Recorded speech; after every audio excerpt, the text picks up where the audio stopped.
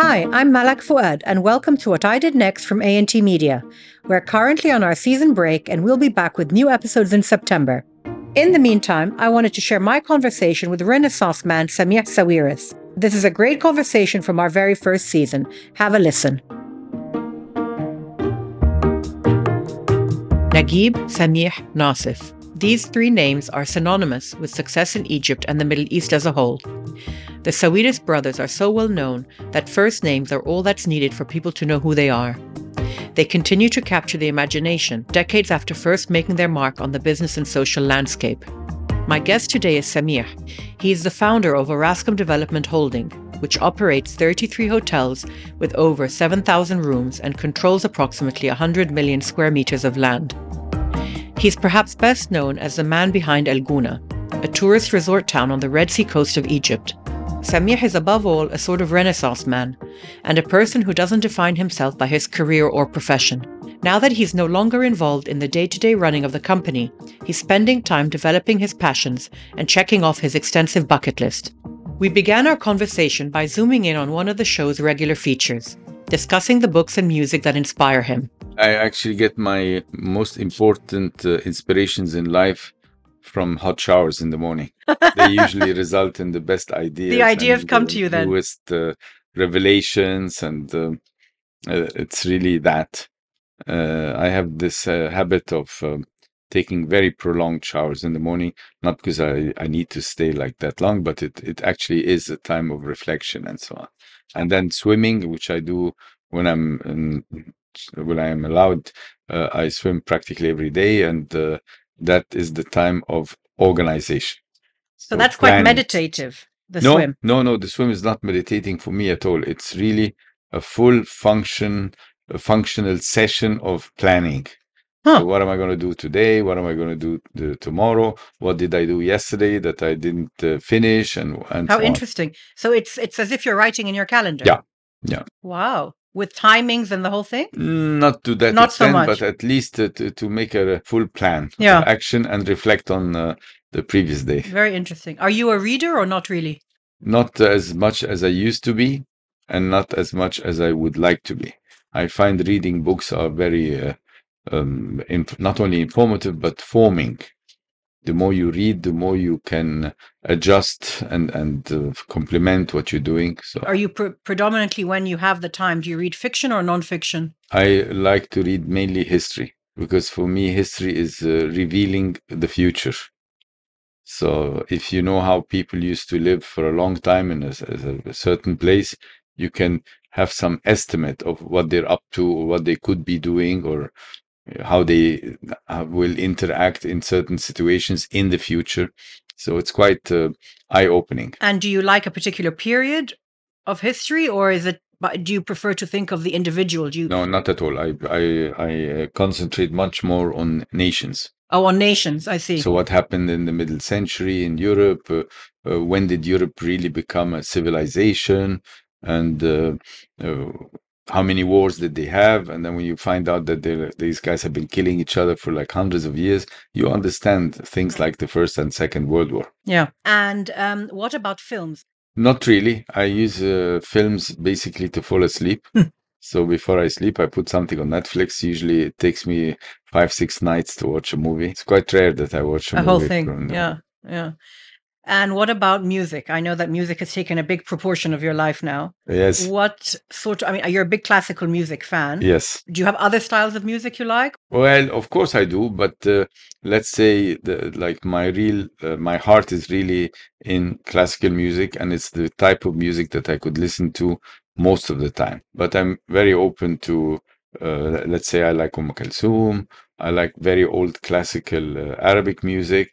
And then I love the trashy, cheap belly dancing. I found our new Arabic songs have become really forming in a way that it transpires this spirit of let's have fun, which is very typical for the Egyptians. It's very Egyptian trait. The songs now are becoming more and more inducive of that mood. So I love this kind of music as well, but I wouldn't listen to it. Sure. Let's put it this way. If we're sitting here alone, I would not listen to it. If you're in a bar or a club, you'll have fun listening to it. But I find that they've found a way of putting some atmosphere. But we Egyptians have always had a sense of humor, and it comes through in most things we do. Yes. And so the fact that it's coming through in the lyrics of the new music is very telling. Yes. Yeah. And you obviously you said classical music is a big part of your life. Which composer or which composers would you single out? Again, it's a matter of the mood. If you're in the morning, obviously before breakfast or during breakfast, you're not going to listen to Wagner. But let's say in the evening, you're just out of the shower and you're getting ready to go out and you're going to have a drink, then that would be like the perfect... because he's quite a dramatic composer, right? Dramatic and very lively. Then if you're in the car and you're listening to music, then why not a Brahms symphony, and then if you're in a mellow mood, then usually I shift to piano concertos, and there's a lot of very good ones. What would you say would be, if you had to single out 2 or 3 pivot points in your life? Well, the first one obviously was, where am I going to study? So having finished school, the choice was obviously anywhere. And I fortunately had very good grades, so that this widened even the choice of universities wherever. And you had a German education. Because I had a German education, it somehow seemed closer to home and easier to go to a German university and not to the USA, for example, which would have been a bit alien to me at that time. So that's what I did, and it was very pivotal. And where did you go? I went to Berlin to the technical university there, and I studied engineering and economics. They have this combination, and I already had assumed that after I finish my studies, I will come back and start a business, whatever it is. But it was always clear for me that I'm going to need to make a lot of money if I want to be happy. And the best way to do it is to start a business. And I said the best education would be something that combines the knowledge of engineering, which was my passion, and the economics, which is something that you need to understand. Mm-hmm. It's a practicality. And I'm always interested, because I've obviously watched a few interviews with you in preparation for today. Why is it that the three of you, your three brothers, decided to all set up on your own, as opposed to pooling together into something common? Well, because we are different, as much as we look alike, but we are quite different. And we always felt that competing within the same box would end up in ugly disputes and fights and so on. So it was safer for our relationship, which we cherish very much, which has kept also all these years, would be best served if everybody is his own boss. You put 3 bosses in a box, everybody wants to boss the others. It doesn't work. So that's why really. And my father encouraged us to do our thing. As he did. And as he, wanted also for his children to benefit from the fact of doing something alone versus copying or following or being part of what he has. Mm-hmm. So the university in Germany was a pivot point, perhaps your first pivot point. What would you say came after that in terms of the next shift? Well, the next shift was rebelling against a marriage that wasn't working. And, we as Copts and Orthodox, it's a tough decision. Absolutely. And it defies common practice, common accepted norms. So that was a big pivot. In between that, it was all about business, creating wealth, making sure that you stand on your own and that you have everything that you want and a bit more, so as to be able to give happily. Because, when you don't have a lot, it's not as easy to give. Of course. When you have a lot, it's much easier. Of course. I think also the personal pivot you mentioned about your marriage breakdown was a very public one in Egypt. To say the least. Yes. And I think you paved the way actually for a lot of other people after that to feel a bit more confident to take the path they wanted. I don't know about that, but I just know that was a challenge worth taking. But in my life, I've always felt that norms and regulations and rules and social norms, regulations and rules are not as holy as they are portrayed.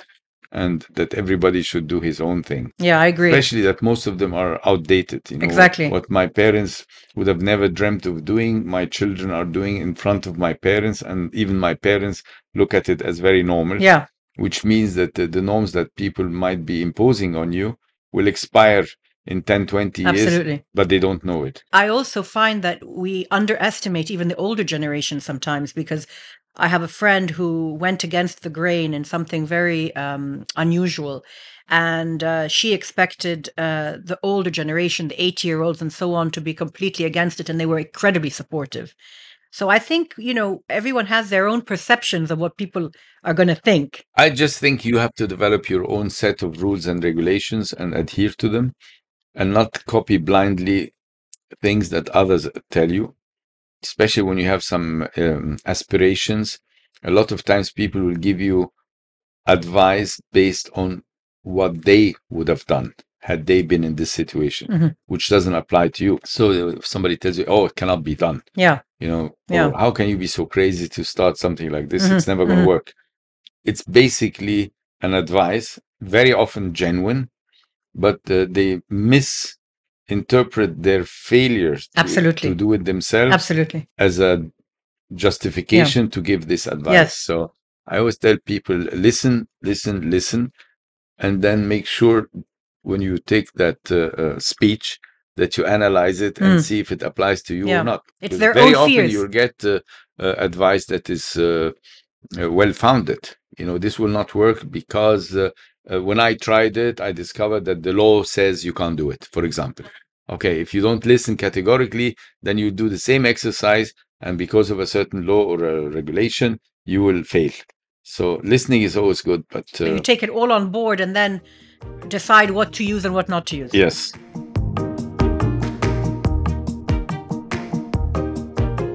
You've talked a lot about having the guts to do something, and it's something that it's an important part of your makeup. How did you find the determination to begin Guna and then follow it through? Out of fear of failure, because failure is something that would kill me, basically. So I don't like to fail. And I'm very persistent in the pursuit of success, even if it's at the end of the world or at the end of my life. But I don't really like to give up sooner than necessary. So, it took me 30 years to give up doing a project in Cuba. You started a project in Cuba? I didn't know that. 28 years ago, I was going to do a project there, and I finalized drawings and formed the company, and then it didn't work. Then I tried again 10 years later. They hadn't changed. Then I tried again a few years ago, 7 or 8 years ago.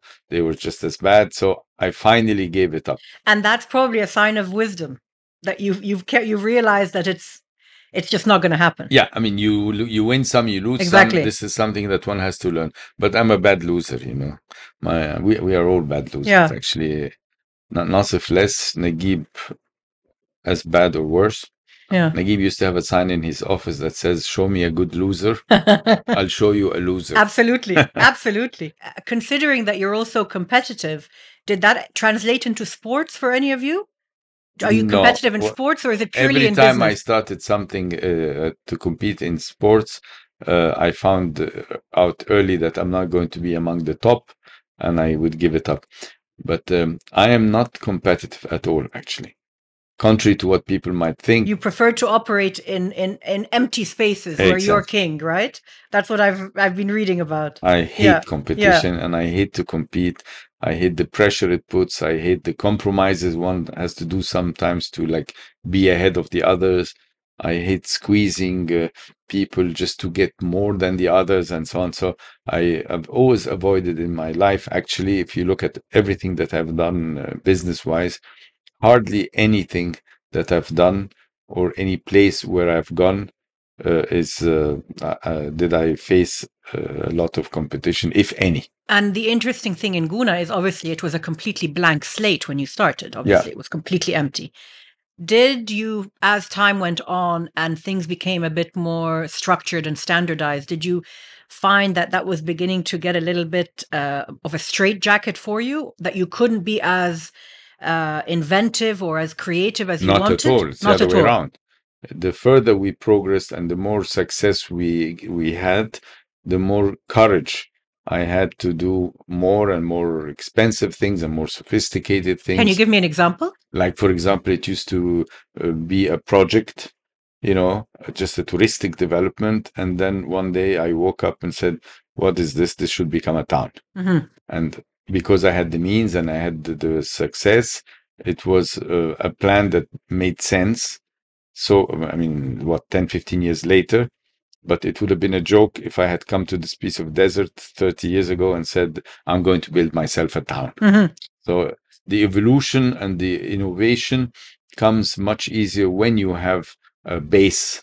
The facts are on the ground. Exactly. Yeah. At the beginning, you had 2 hotels and then a few villas. And then at some point you said, we either grow or we stay, or what changed for you? The growth was always a function of getting things to Guna that would not be sustainable at a small size. Like, I wanted a school. A town without a school doesn't make sense. But a town with 60, school with 60 kids doesn't make sense. Of course. So I need more people here. Then we need a hospital if somebody gets sick. And the hospital needs a lot of patients. Otherwise, it's an expensive place. And the good doctors don't stay in hospitals that are deserted, even if you pay them millions. So in a way, these factors are the ones that dictated growth, not the glory of being bigger. I mean, if I needed more, which I did at the time, the solution was to go somewhere else and start another one and another one and another one, not to just whip it to growth at any cost or any price. So growth has never been a motor for me as much as it was the need. There's a term that we use in this business called critical mass. Yes. And the critical mass is really critical. You don't have it, you don't have a town. But how do you bring the people here? I mean, what you attract them, you give them jobs. I did a brewery here because a brewery meant immediately 200 employees, a couple of engineers, a couple of foreigners, brewmasters, and so on. The winery, the same. The hospital, you get the doctors, they live here, they have homes, they have children, they send them to the school.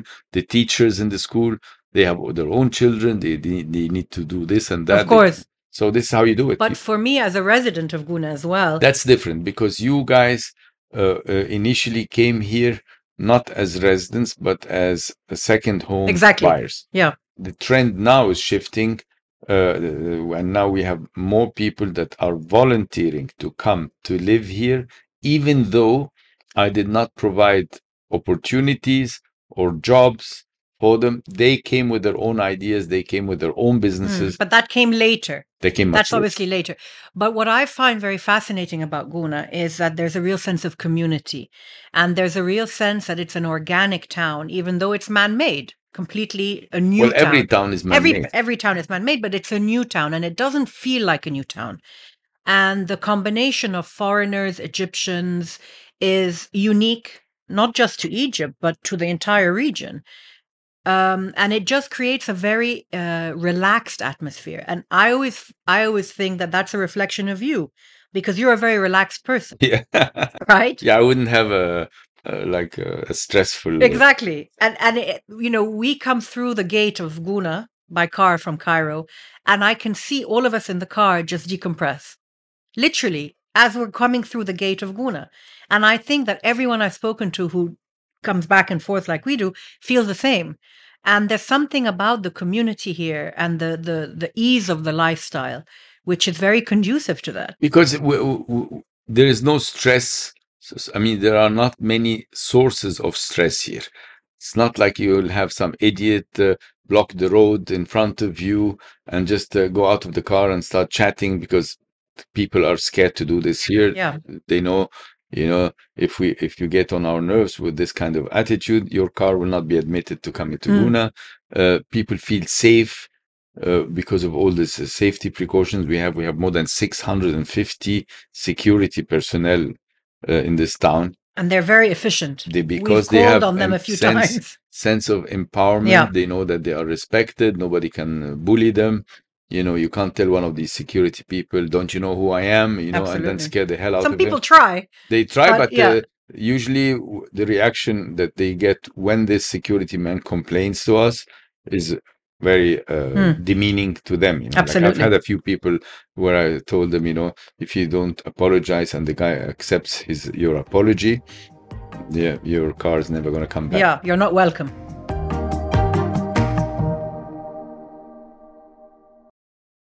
Another day is here, and you're ready for it. What to wear? Check. Breakfast, lunch, and dinner? Check. Planning for what's next and how to save for it? That's where Bank of America can help. For your financial to-dos, Bank of America has experts ready to help get you closer to your goals. Get started at one of our local financial centers or 24/7 in our mobile banking app. Find a location near you at bankofamerica.com/talktous. What would you like the power to do? Mobile banking requires downloading the app and is only available for select devices. Message and data rates may apply. Bank of America N.A., member FDIC. When you need mealtime inspiration, it's worth shopping Kroger, where you'll find over 30,000 mouth-watering choices that excite your inner foodie. And no matter what tasty choice you make, you'll enjoy our everyday low prices, plus extra ways to save, like digital coupons worth over $600 each week. You can also save up to $1 off per gallon at the pump with fuel points. More savings and more inspiring flavors make shopping Kroger worth it every time. Kroger, fresh for everyone. Fuel restrictions apply.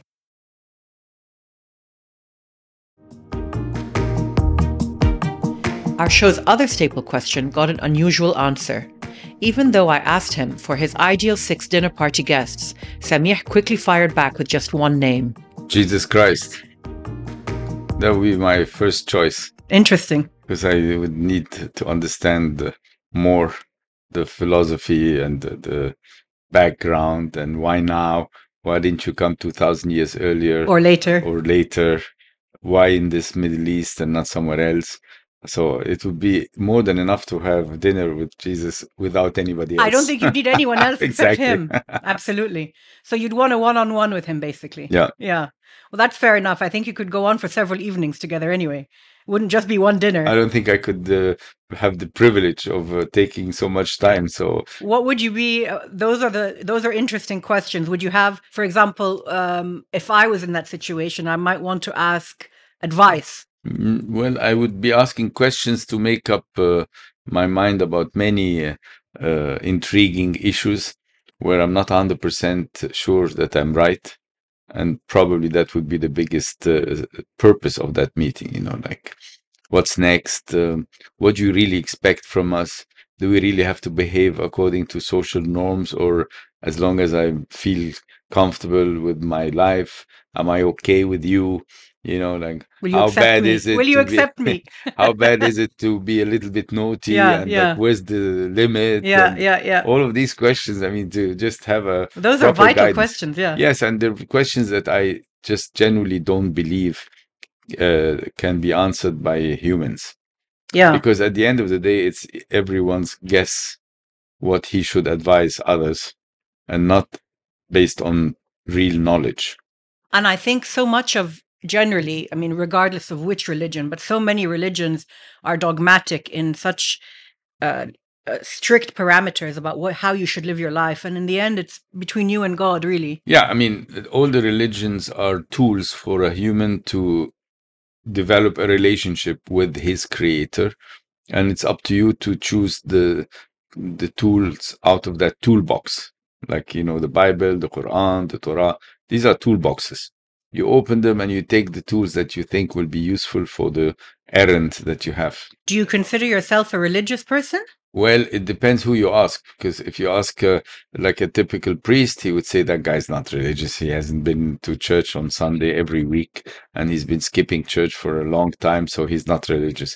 If you ask somebody who doesn't believe in God, he'll tell you, my God, this guy is crazy. He still believing in God and so on. So in a way, it's so relative. I am happy with my beliefs. I am happy with my relationship with God, meaning that I feel from time to time that I'm close, that I'm being blessed, that I'm being protected, that I'm being punished. Yeah. So as long as this interaction is happening, I feel happy with my religious and spiritual situation. Tell me about, I know you had a bucket list, and I'd like to know what was on the original bucket list, because you've spoken about a couple of things that you've spoken about the fact that you finished the bucket list. But I'd like to know what was on it to begin with. Well, when I was very young, I wanted toys and more toys. When I grew a little bit older, I wanted sports and more sports. And then I wanted girls and more girls. And then I wanted kids and more kids. And along that, always money, money, money. I always wanted to have money because I always considered money as a tool to give you more freedom and more ownership of your time. And that was the real purpose. Then I wanted, as I said, children, which I did. Mm-hmm. And I wanted to help, kind of like now it's time to give back. Since I have more than enough for myself, it's time to give back. And that also happened as part of the strategic bucket list additions over the years. Yeah, and hobby-wise, so I know you went around the world. I used to go fishing all the time. I loved fishing so much that I practically fished all the seas of the world. I like hunting. As I said before, I like classical music, so I was a big fan of attending concerts left, right, and center. So these were all items on my bucket list that you've checked off. And now you're focused on the piano as your final item. Not final. I mean, this is the first item in the new bucket list. In the new one. Hopefully by the time I finish this concert, I will have developed a few more. And you're planning on having a concert here in Guna? Also, yes. And have you planned that out? You had said at the age of 65 you were going to do that? Yes, I'm 65. Until the 28th of January 23. So I have to do it before the 28th of January in 2 years. So I have 2 years left. I want to do the first one here. If I'm good enough, I will do the second one in Cairo. And then obviously the last one I'll do in Switzerland. And are you practicing every single day? Every day. Every day. And you find it soothing, meditative? No, frustrating. It's frustrating you. Because, at this age to learn to play an instrument like the piano, it's very difficult. My memory was never my strength. So to memorize all these notes, at the end of the day, when you give a concerto, you have to play for half an hour from memory. And you're not following music. You're not following a sheet of music. Of course I am, but you are. But you don't give concerts like this. Ah. Have you ever been to But there's always a sheet of music in front of them. Never. No, isn't there? Never. You have the sheets in front of the orchestra, but not the soloist. I see. Okay, so it's from memory. That's tough. That's very tough. And it's another language. The music completely, notes but I mean everybody does it. Yeah. So for you, it's a challenge. Big challenge. Yeah. Well, I will come and watch you for sure. For sure. So you've often spoken about persistence and guts as being as important as hard work. They're more important. More important. Tell me about that. Hard work is linear. Okay. The more you work, the more you do out of these attributes or out of your luck. So let's say luck is 60%, persistence, perseverance, and guts combined are 14%, and intelligence is 14%. So it's more about the persistence and guts. 14, 12, and 60. So intelligence doesn't really play much of a role. Of course it does. If you're less than 8 out of 14, you don't really stand a chance. Yeah. If you have very little intelligence, then basically you will not even recognize luck as such. But what I'm saying is that you don't need to be a genius. I mean, just above average with a lot of luck, you'll make much more money than Einstein and the German workaholic that works 14, 15 hours a day. But only work is linear. The more you work, the more you make out of your luck. But if you're not lucky, you can work your butt and you won't get anywhere. Timing has a lot to do with things, I think. That's part of the luck. That's in luck. Anything that you don't control goes into the 60%. You don't control where you're born. You don't control what background your parents have, what schooling they were able to provide you, what era. I mean, look at my father. He will tell you luck is 80% because he was literally successful. Every time he was successful, something out of his hands happened. His company he started reached the too much of a size, so it was nationalized during Nasser. He goes to Libya, starts again. Then Gaddafi comes, so he goes back to Egypt and starts again. And in the beginning, when he started again, it was chaos. But this is not only luck. This is a characteristic of someone who, I think you have it as well, who, will not accept no, or will not accept Yes, but any he would other have way. been much more successful, let's say, than he finally was, had he not had all these hiccups. Of course. Yeah, but I'm just saying that luck plays a Of huge course. role, because for sure he's more intelligent and much more But in his hardworking case, than I'm me. sure that those are obviously clear pivot points in his life, and one led to the other, and without one, the other wouldn't have happened, and so on. The whole destiny issue. He wasn't meant to be Lucky. No, on the contrary, he wasn't meant to be in Egypt full time or in Libya full time or. No. I think you're no. I disagree. He would have. He was very, very Egyptian. Yes. Even going to Libya was a big pain for him. Right. I remember when they allowed people to leave the country, we were going to immigrate to Canada, and then nobody had my parents just didn't feel like leaving Egypt. Mm-hmm. And the compromise was that he goes to Libya, where he can come every few weeks and so on. And you were here. And we stayed here. Yeah. So you were still quite young at the time. Oh yeah, you were in kids. your teenagers. Not even. Yeah. I mean, the nationalization took part 61, and I'm born 57, so I was 13, 14. So your mother was in charge of 3 boys, which is not an easy thing. Yeah. Yeah, she's a strong woman. I get the feeling that for you, balance is everything, and not too much of one thing outweighs the other. Yeah, you should not allow any sector or anything in your life to overtake you. Like, I find it a huge sacrifice for somebody to give up everything to be the number one runner, the number one jumper, the one, because I know what it takes to do that. And it's basically a write-off of everything but this. Yeah. And that is something that I would never do. That also applies to money. If you over focus on making money, you end up never having time to use to enjoy it or to give it away properly. And how have you instilled that in your children? Is that something that you were consciously trying to convey to them? You can't convey anything to the generation that is now coming up, because they've learned very early that the parents are not really the best source of information. When we were growing up, there was no internet, there was nothing, even books were not so easy to get. And whenever you needed advice, the only knowledge that you found around you was your teacher or your parents. Mm-hmm. So we had much more respect for their advice and their knowledge. Absolutely. Than the kids of today, who know that whenever they'll ask you something, probably you don't know it properly, or you don't know enough about it. So it's much better to ask Google, But I also think that children are extremely observant and that's absorb from their of parents course. just by seeing how they're living and what they're doing. And the smart kids are the ones that will observe and avoid, not just copy. Sometimes you observe that your parents are doing something that is not very and like I grew up seeing my father work ridiculously much, and I always told myself, that's not a life for me. I don't like working so much. It takes away the pleasure of other things in life, and I don't believe that God made us here to just work like crazy. Like, this is the Calvinistic puritanical.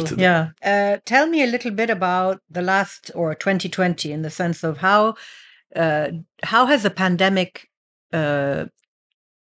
shifted your way of thinking, or what do you think we'll be looking at more in the future in terms of lifestyle? Well, 2020 to me was the worst year of my life, and I was doing the math.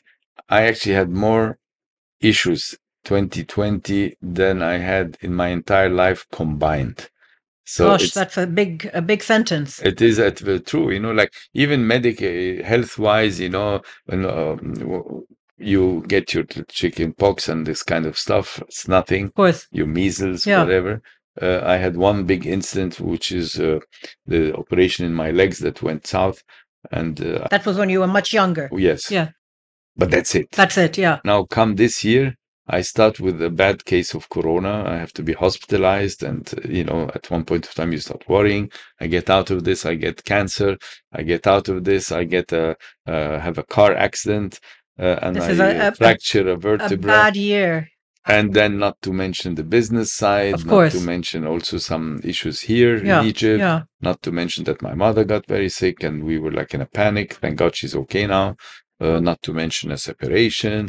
All of these things ultimately it's been a bad hit year. me in So 2020. this is the ultimate pivot then, pivoting out of 2020. Well, I'm very optimistic, and then I'm also very grateful because 2020 could have come at me with a knife or a gun and not just a whip, because everything that happened to me, you had it under control at some point. Constant whipping, non-stop whipping the whole year, but there wasn't something that would I could have died from cancer, I could have died from COVID, I could have died in the car accident or lamed or whatever. Of course. So in a way, I have to be grateful that as much as it is, it could have been so much worse. And I'm looking at 21 and I'm saying, life goes on. Forget about 2020. Forget about everything that happened. Don't cry next to spilled milk. It's a very good motto, and you're obviously an optimist and a positive person. How do you see yourself? I mean, has it made you reconsider certain things in life, Nothing. or not really? Zero. No. Zero. This is a hiccup. This is a bad year. I'm going to be 64 in a few weeks. So what's one bad year in 64 nice years? And I always really look back at the good times and I search for more good times, because the value of your life is how many good days did you live, not how much you have and so on. I heard one time a guy that was very, very rich and basically lost it all say this to a couple of friends: you guys are very poor, even though you think you're richer than me, because if you look back how much money I spent and how much I enjoyed spending it versus you that basically only now started making money and holding on to it on top of it. This is, absolutely. I'm much richer than you. He's richer because he enjoyed it. Yeah, so of course. I also think that in life, it's not about how much you still have or you can do. It's about how much did you enjoy it and how much did you do. So it's about the process, actually. It's the actual living of it, yes, as opposed to the looking back and thinking. Or front. I always say today is the most important day of my life. Not tomorrow, because I don't know about tomorrow. And yesterday doesn't count anymore. Yeah. But if you're going to do an assessment of how successful your life was, you just look back and count the good days and the good deeds you did, the good achievements you had, and it doesn't matter what comes next. Well, you can't control it anyway. Yeah, but if you have enough of it, but you know how much planning people do for the future. Of course, but at the end of the day, we all know that doesn't mean anything. Yeah, but they still do it. They still do it. So what's next for you? Are you're stepping back from work a bit, or is it? Are you still very involved? I've been trying since I was 55. No, I'm not involved anymore as much as I used to be, for sure. Your son is more involved now, I think. He had to come back because we lost our CEO, and he had to come back, help find a new one, and actually gradually start relieving me from a lot of other investments outside the Orascom. Mm-hmm. We still have a family office with a lot of stuff. Because I'm not getting the same kick. Yeah, well, fair enough. And if you're not very happy in what you're doing, then you won't do a good job. Absolutely. So for me, I have a couple of little things that I do left and right, but to be actually looking at Excel sheets and numbers and how much. Well, you obviously also have a lot of interest, so you don't need it anymore just to do it. It's really dwindled to be one more activity that I do as part of my day, and not like the thing like it used to be when I was young. I mean, it's not like I've always been like this, but I've always made space for other things. On the price of being more successful or make more money or whatever, I was always willing and capable of letting go some of the success in business or in money making for me to enjoy the rest. But now making money or business in general has dwindled to be literally one of many activities. Samih, thank you very much. Thank you for coming. That was absolutely lovely. Before I sign off today, I'd like to take a moment to thank so many of you for leaving such amazing reviews about the show on the different podcast platforms and for the wonderful feedback from listeners on Instagram. I'm really delighted that this show has resonated with so many people, and I'm overwhelmed by the heartfelt compliments the show has received from far and wide. Please keep listening. Thank you for joining me on What I Did Next from A&T Media. I'm Malak Fuad, and this episode was co-produced by Chirag Desai. I'd love to hear from you, so please connect with me on Instagram by searching for What I Did Next. I hope that you'll be able to join me again in 2 weeks' time for the next episode.